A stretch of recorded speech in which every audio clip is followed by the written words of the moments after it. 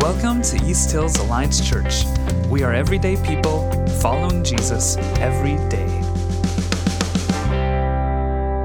As I mentioned, today we are wrapping up this series we began the year with called Grow. I'm realizing that for the second week in a row, I forgot my little clicker, so I am on a roll. Good thing we have an awesome tech team. Anyway, next week we are going to enter into Lent. Jesse talked about the worship night this week that kicks that off and kicks off this season of saying, okay, if we're going to be everyday people who follow Jesus every day, what does it mean to follow someone who is leading us directly to the cross and into new life, but new life through the cross?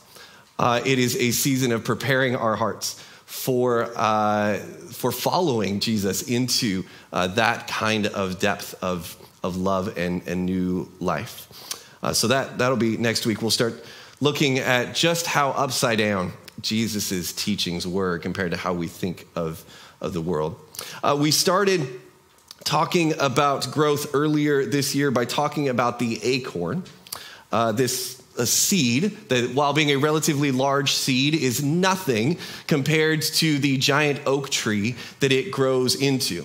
And we talked about how that kind of exponential growth from acorn to oak tree is the kind of growth that every guru and gym owner and Instagram influencer promises you if you will just do their 6-step program. And I know that nobody uses the acorn to oak tree analogy when they're telling you to buy their gym membership. But the fact is there that they are promising us, inviting us into this kind of exponential growth.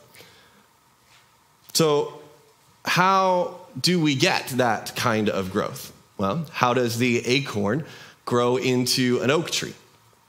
Not the way that we're told to grow, not what is sold to us, because we are told to out-hustle and outwork, to buy a shortcut or to otherwise undercut the people around us in some way. The acorn, instead, grows by going through a process of being buried in the ground, watered and nourished, and broken open in order to grow. Maybe you remember this quote from the first week in this series from author Amy Fallon. Does an acorn need to set a goal and fight to achieve an outcome in order to grow into the fullest expression of who she is? Does she have to labor tirelessly to become the oak tree, or is she just already intrinsically, inherently everything she needs to be? Put another way, what if the growth that God is doing in your life isn't about changing who he has made you to be, but about growing you into who he has made you to be? What if the growth that God wants to do in your life is doing, the work that he's doing in you and your life, isn't about changing who he's made you to be, but about growing you into who he has made you to be? God knows that he made the caterpillar to be a butterfly, and he made the acorn to become an oak tree, and he knows who he made you to be. And the acorn doesn't strive to outwork the other seeds or outspeed the process, but the acorn trusts the process of planting and nourishing and breaking open. So we asked this question when we started the series: what if growth isn't a daily habit of achievement, but a daily habit of trusting God? What if growth isn't a daily habit of achievement? As we begin a year talking about resolutions and new daily habits, and by the time we get to the end of this series, most of those resolutions have fallen by the wayside anyway. What if growth isn't a daily habit of achievement, but a daily habit of trusting God? Well, that leads to some follow-up questions, like, what does it mean to trust God in our growth? To trust the process that he's taking us through, and what exactly is he trying to grow us into anyway? Well, sticking with the tree analogy, here, tree metaphor. What if this verse described you? This is verse 3 of Psalm 1. What if this was your life? They are like trees planted along the riverbank, bearing fruit each season. Their leaves never wither, and they prosper in all they do. That's a beautiful life. Bearing fruit, leaves never wither. I think many of us can think of parts of our life or seasons in our life where it just felt like we were withering. They prosper in all that they do. Sounds good. It starts with they are like, and it's a little Bible study 101 here. Anytime we pop into a verse like this, or because a pastor pops us into one, or because you see a random verse on Facebook, if you ever see a term that is not defined in the verse itself, it's a really, really, really good idea to go find it out from context and the verses around it, what that term is talking about. Okay, so the they here isn't defined within the verse, so let's back up a couple verses and look at who this is talking about. Who are these people that are metaphorical trees planted next to the riverbank? So, the first 3 verses of Psalm 1. Oh, the joys of those who do not follow the advice of the wicked, or stand around with sinners, or join in with mockers. But they delight in the law of the Lord, meditating on it day and night. They, these people who don't stand around with sinners or join in with the mockers, but delight in the law of the Lord, they are like trees planted along the riverbank, bearing fruit each season. Their leaves never wither, and they prosper in all they do. So let's look at the lessons that we learn about these fruitful trees that we are invited to become. Let's start at the end and kind of work our way back upwards through the psalm. Okay, so first we see in verse 3 that these trees are planted along the riverbank. In other words, they are planted in this good, nurturing soil. They are planted next to the constancy of the river that nourishes them. The soil that they're in is good for growing and bearing fruit. So if we are going to grow into trees that bear fruit, it means that we should also cultivate good soil. We should cultivate good soil. Soil that is nurturing and nourishing of the work that God is doing in us.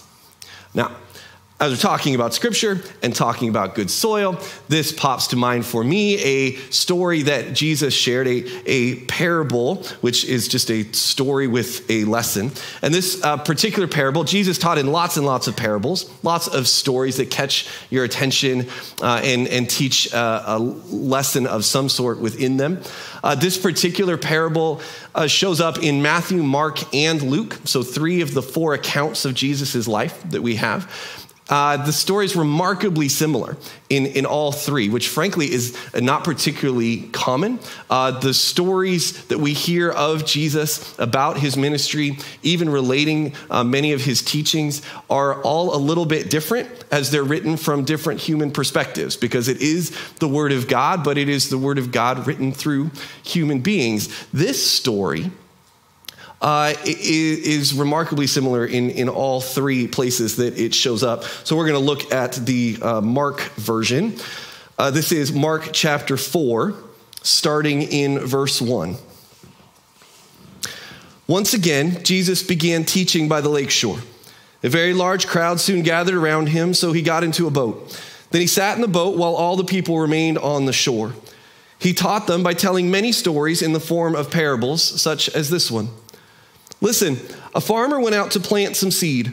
As he scattered it across the field, some of the seed fell on a footpath and the birds came and ate it. Other seed fell on shallow soil with underlying rock. The seed sprouted quickly because the soil was shallow. But the plant soon wilted under the hot sun, and since it didn't have deep roots, it died. Other seed fell among thorns that grew up and choked out the tender plant, so they produced no grain. Still other seeds fell on fertile soil, and they sprouted grew and produced a crop that was 30, 60, and even 100 times as much as had been planted. A little later, he's asked to explain this story, and as part of that explanation, verse 20 says, "And the seed that fell on good soil represents those who hear and accept God's word and produce a harvest of 30, 60, or even 100 times as much as had been planted." The good soil comes from hearing and obeying the word of God. Psalm 1 verse 2 puts it this way: "But they delight in the law of the Lord, meditating on it day and night." Part of cultivating good soil for godly growth is to intentionally obey the word of God. To intentionally obey the word of God. Believing that the law of God is good and is for our good. Determining that the teachings of Jesus will be good for us as we determine to follow them. That it's not just taking in these teachings, not going, well, that sounds nice, but the actual application of them. Actually applying the words of God to our actions, our attitudes, our priorities and motivations, our sense of security, our sense of hope. To obey means to take it in and then apply it. And the second part of cultivating good soil is similar. Verse 1 of Psalm 1 says, "Oh, the joys of those who do not follow the advice of the wicked or stand around with sinners or join in with mockers." And this is phrased in the negative, but because it says don't, we can then infer that the opposite do would be good, okay? So don't follow the advice of the wicked. Well, then do follow the advice of the holy and the wise. So the second part of cultivating good soil is to seek wisdom. To seek wisdom. We seek wisdom in Scripture, but also in the people around us. Part of cultivating good soil is, in fact, the company we keep. Specifically, the company, the people around us that we allow to influence us, to set us in a direction. And look, I really believe that the easiest community to find and become a part of in our world today, in our society today, the easiest community to find is a community of mockers. Like, I don't know how much of Twitter and TikTok's content would disappear if we took away all the mockery, but I'm willing to believe it's more than half. We mock politicians, we mock celebrities, we mock football coaches, we mock the random stranger on Twitter that we don't know because they said something we disagree with. We mock. And I think I get it. I think I understand why this is so easy to find. I come from a family where sarcasm is a love language, okay? And it also happens to be, so the way we communicate love often also happens to be the way that we have communicated the most hurt over the years. Part of the beauty of mockery is there's an instant identifier. Okay, so I mock that person over there, and now everybody who also wants to mock that person over there is like, ooh, that was a good one. I'm with them, right? It very easily and quickly establishes an us and them, right? So we instantly have community. Plus, instantly in that community, we are laughing together, which means there's a little jolt of happiness in our brain chemistry, and we feel even more connected to the people around us. And so instantly, we're not just a group of us and them, we're a community of us and them over there. And it feels good, and so we want more of it. The problem is that, like the seed that falls in the rocky ground, this joy shoots up quickly, but it can't last for a couple of different reasons. One, because when you're in that kind of community where you know the currency is mockery, you have to keep your walls up because they might turn on you. And because the way you have built your community is based on undercutting the humanity of somebody else. And we don't think about it that way because when we start mocking, they're not really human to us. That's part of a community of mockery. They're not human, they're a politician. They're not human, they're a celebrity. They're not human, they're an athlete. And so we feel comfortable mocking them because we're not really tearing down a human. The problem is we actually are. And if we're building community based on undermining the humanity of other people, that simply can't be a joy that lasts. And people who are mocking can't grow because they are too busy finding the funny faults in other people to be able to notice the growth areas in themselves, at least in that moment of mockery.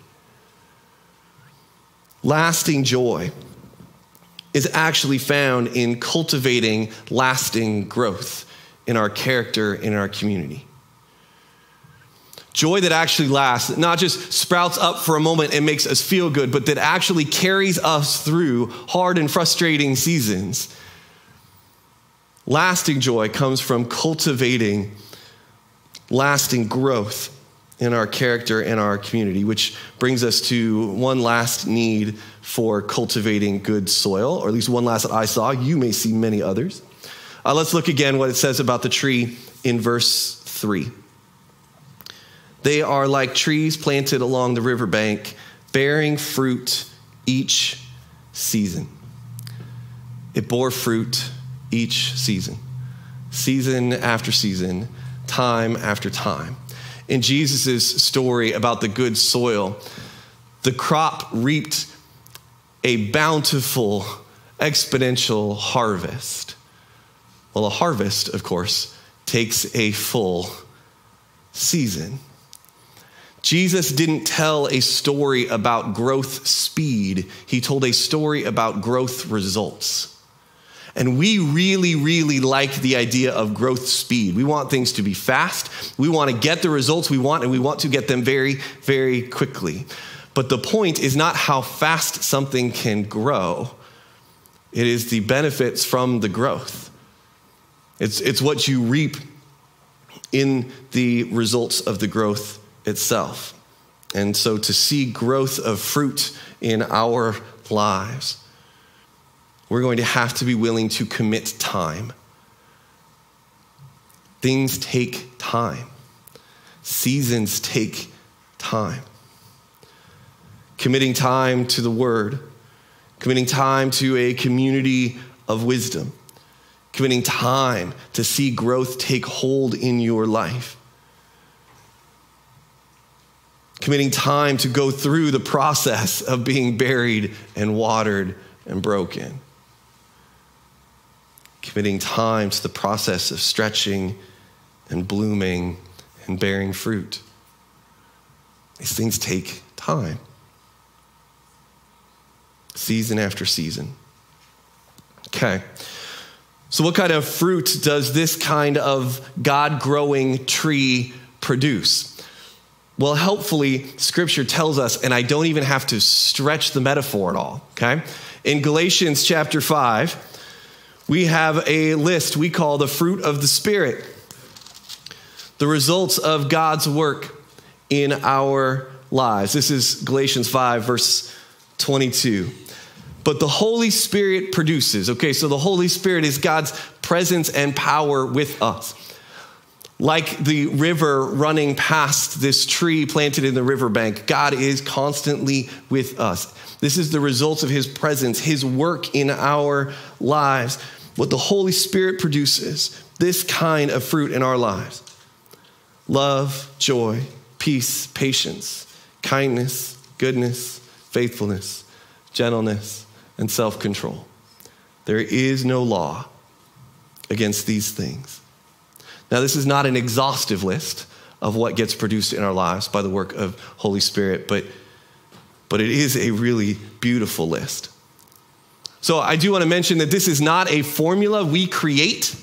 This is not I will obey and I will seek wisdom, and A plus B equals God has to give me the fruit I'm looking for in my life.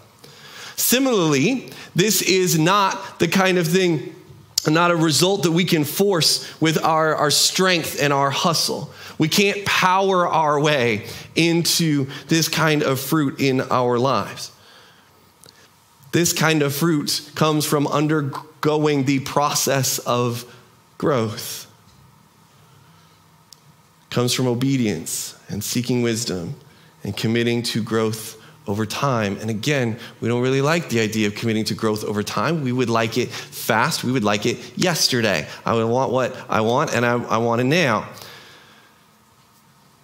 But if this list takes time to get to develop in our lives, so worth it. What a beautiful list.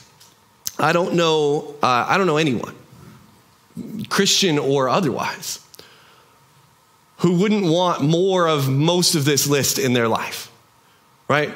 Who doesn't want more love and joy and peace and patience and kindness and goodness and faithfulness and gentleness in their life. Self-control is sometimes a little questionable. We're not always sure we want that one. But the rest of them, we all want more of this in our lives. And here's the thing. Most of us have, if we have some length of experience in church, most of us, our experience is in the American church, which is in and of itself just fine. We in our American culture have a fairly individualized mindset. And so what that means is growing up in the American church, you have learned that whether you learned this list through a catchy little song that I hope is stuck in your head currently or not, this list you were taught is for you. This is the fruit that God wants to grow in the life of the individual. And it is absolutely true that Jesus said that we can tell a lot about a tree by its fruit. And he's talking about individual people. That if you want to know whether somebody is being faithful, well, does faithfulness show up in their life? And all of us can and should desire more of this kind of fruit, these fruits in our lives. But Jesus didn't say that the world will recognize his disciples as pretty little fruit trees on the side of the road. He said, the world will know that you are mine, that you are following me by how you love one another. So all of this fruit gets poured back into the community, into how we love one another and how we love the world around us. Okay, a little science question. So somebody just shout out the answer when you know it. Where does a seed come from? Flowers. Any other answers? That's a great one. Yeah. Yes, sir. Trees. It is reproduced from whatever plant it grows, right? A seed is either the fruit or in the fruit of the tree, plant, crop that it is from. This acorn, well, not actually this acorn, because this acorn came from a questionable website halfway around the world, but real acorns are the fruit of the oak tree. And it falls from the oak tree ripe for growing something new. And if it lands on a beaten path or on rocky soil, well, not much good comes of that. But if it lands in good soil, if it is buried in and nourished, amazing things happen and a whole new tree emerges. So yes, it is absolutely true that the fruit of God's work in you is for you. It is. It is God's gift to you so that you can experience the blessings of love and joy and peace and the like. But God's work in you is also the seeds for the new work that he's going to do in you and in others. The fruit you are blessed by, the fruit you are blessed with, should become the seeds that bless others. The fruit you are blessed with should become seeds that bless others. As God grows love and gentleness and self-control in your life, you now have the seeds to invest in helping grow these things, this rich life in others. If you are standing alone as a pretty little fruit tree on the side of the road, you've got no soil to invest in, but in community, which means being in awkward relationships with people who don't have any fruit in their life yet. And sometimes means being in awkward relationships with people who are towering, far more fruitful trees than you at this point in their life. It's in community that growth begets growth. And I think we can take this beyond the list here in Galatians, which I mentioned was not exhaustive, and it'd still be very, very biblical. For example, if God has borne some fruit of financial blessings in your life, those blessings can be seeds invested to grow more fruit in the lives of other people. We see this over and over again in the New Testament, actually. Just a couple of examples. Lydia in Philippi was a woman who, because of her business success and her influence in the community, was able to be a huge spearhead leader for the starting of the Philippian church. We see another woman named Joanna who funded much of Jesus' traveling party as his ministry went around the region.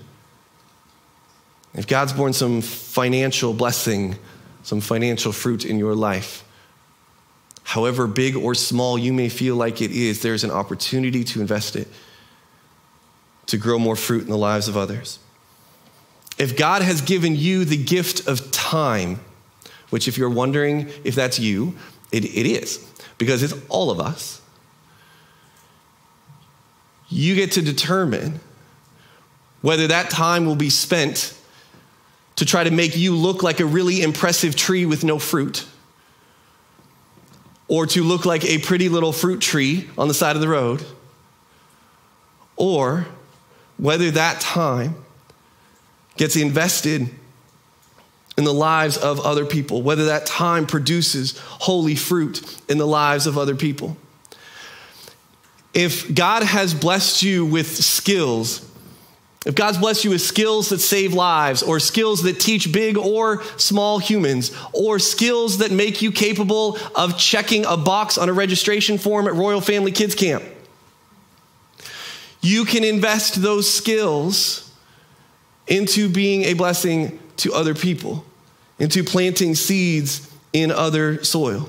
As love and kindness or self-control grows in you, you can be a life-giving part of a fruit-bearing orchard that is blessed by God. Cultivate good soil, bear fruit, plant seeds. God wants to create an orchard of fruit-bearing trees in the family of God.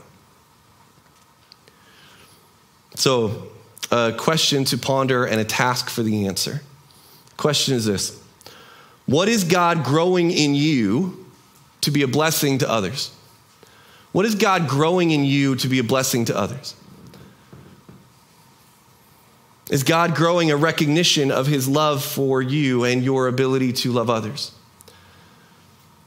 Is God growing a joy that you can't explain, that other people need to be encouraged by? Is God stirring in you a desire to serve downstairs, to serve across town, to serve halfway around the world? What fruit do you see beginning to flower in your life? And when you answer that, and you don't have to answer it this morning, feel free to take it home and examine your life. Where is God blessing you? Where is fruit emerging in your life? And when you know that answer, or even part of that answer, tell somebody about it. Tell somebody. And we think it is so weird to tell somebody. Like, Look at all the fruit that God is growing in my life. I'm a pretty little fruit tree. Like that would be weird, especially if you say it like that. But, and honestly, if your goal is to be a pretty little fruit tree, then yes, it's going to get weird and it's going to feel awkward. And we're like, great, good for you and your fruit. If your goal is to bless other people, now it doesn't matter if it's weird, it's needed. It's needed. Because other people need to be encouraged by what God is doing in your life so they can be reminded that he is doing good work in theirs. You need to seek wise counsel on how to invest the fruit that God is bearing in your life. You need to seek accountability so that other people will hold you to that and not let you wither somewhere lost in the orchard. Testify to the goodness that God is growing in your life. Tell somebody about it. Tell Jess today before you leave or weeks from now that you want to serve in some way. You can talk to me. You can email Allie at easthills.org. She is downstairs loving our kids this morning. She's our volunteer coordinator. Email her and tell her the weird way that you think you want to serve and invest, because she will take all your weird ideas and weird stories. And I promise you she'll be encouraged by you reaching out with an email.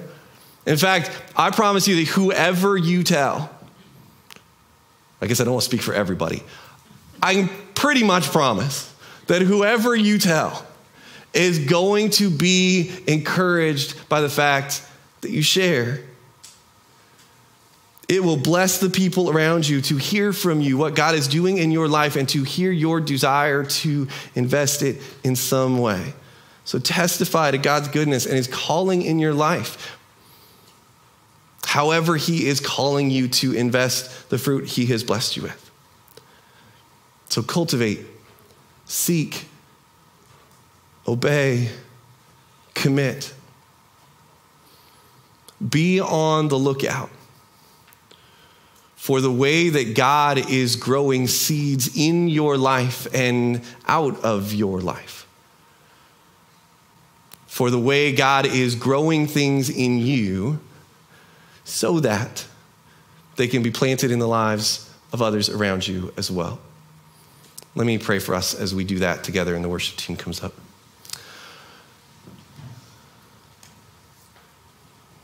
Father God, thank you that you are ever present with us. That we can be planted in a way that you are constantly nourishing us.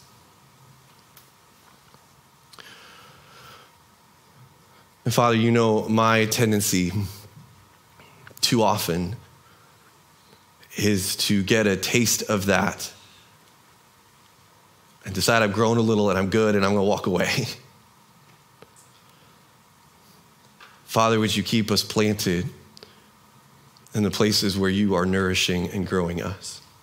Would you give us eyes to see the fruit that you are developing in our lives?